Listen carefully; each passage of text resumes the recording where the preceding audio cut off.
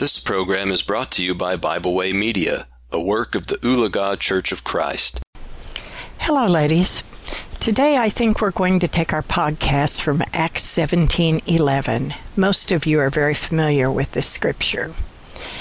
It says, "These were more noble than those in Thessalonica in that they received the word with all readiness of mind and searched the scriptures daily, whether those things were so." There's a whole lot that's being said in just this one simple verse.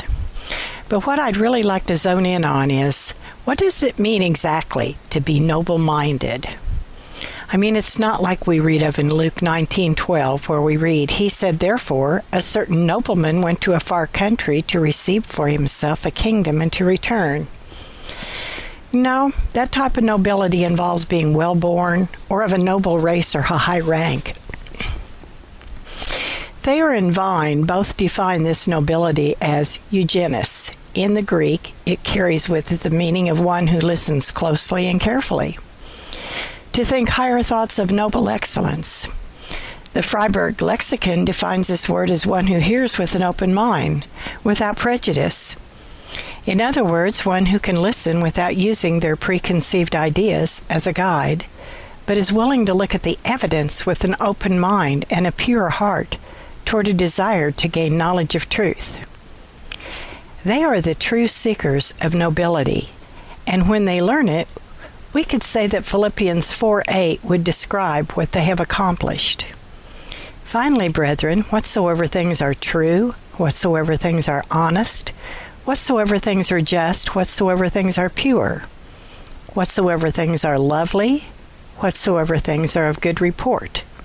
If there be any virtue, and if there be any praise, think on these things.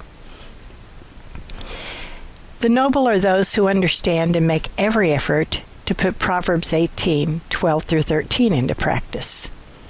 It says, "Before destruction the heart of a man is haughty, and before honor is humility.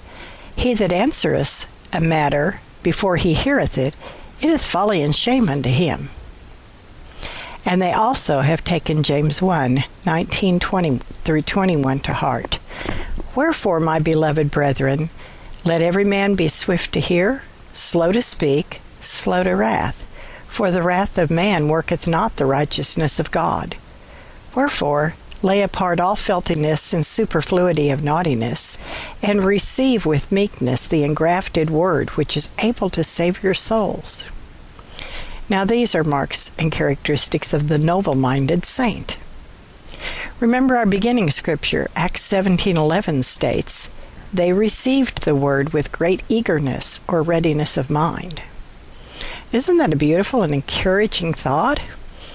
It's certainly not the picture we see of the rebellious Israelites that we read of in Zechariah 7:11.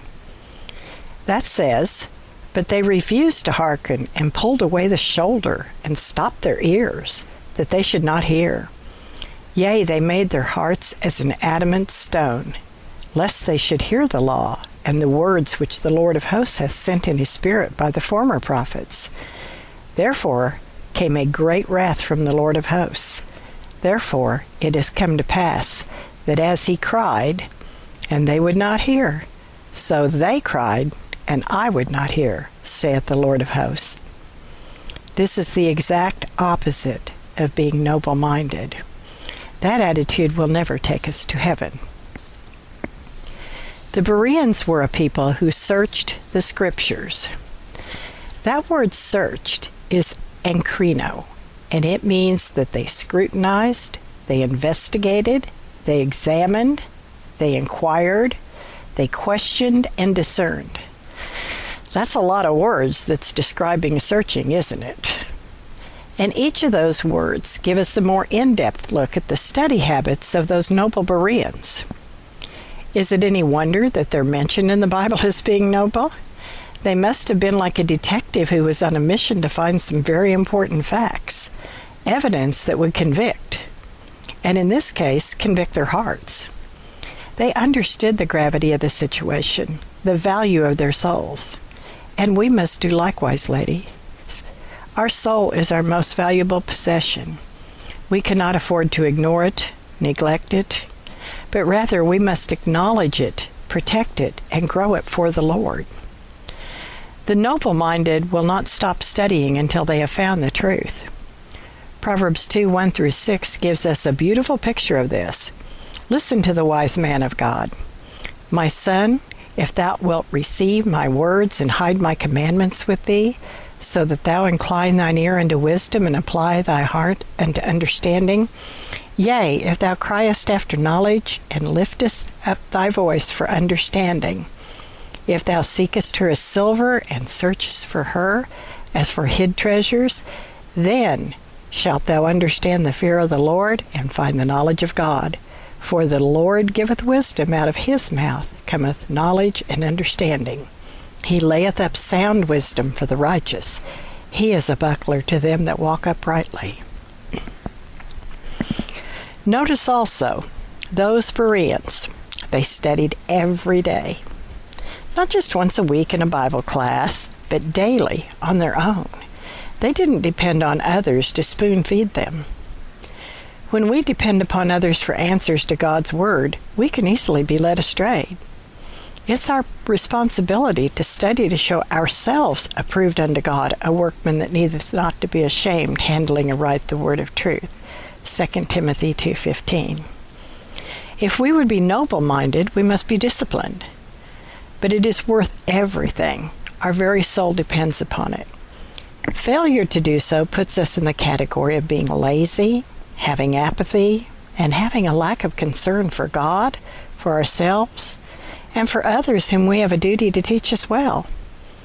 That being said, the Bereans were not a special group with abilities that we don't have. They were just like us. They cultivated that desire to learn, and we can be just like them. We can do this, ladies. It might be a little difficult to get started, but once we do, it gets easier. And maybe you can involve some of your sisters in your studies. Isaiah tells us in Isaiah 1:18-19, Come now, and let us reason together, saith the Lord. Though your sins be as scarlet, they shall be as white as snow. Though they be red like crimson, they shall be as wool. If ye be obedient, ye shall eat good of the land. Our studies will increase our faith, Romans 10:1-7. It will produce good fruit for God, Psalm 1:1-3. Diligent study will help us maintain our commitment to a higher, more excellent standard of truth in our hearts that will enable us to be like those noble Bereans of old. I'm going to leave you to think about these immediate, I'm going to leave you to think about and meditate upon these inspired words from Psalm 19:7-11. The law of the Lord is perfect, converting the soul.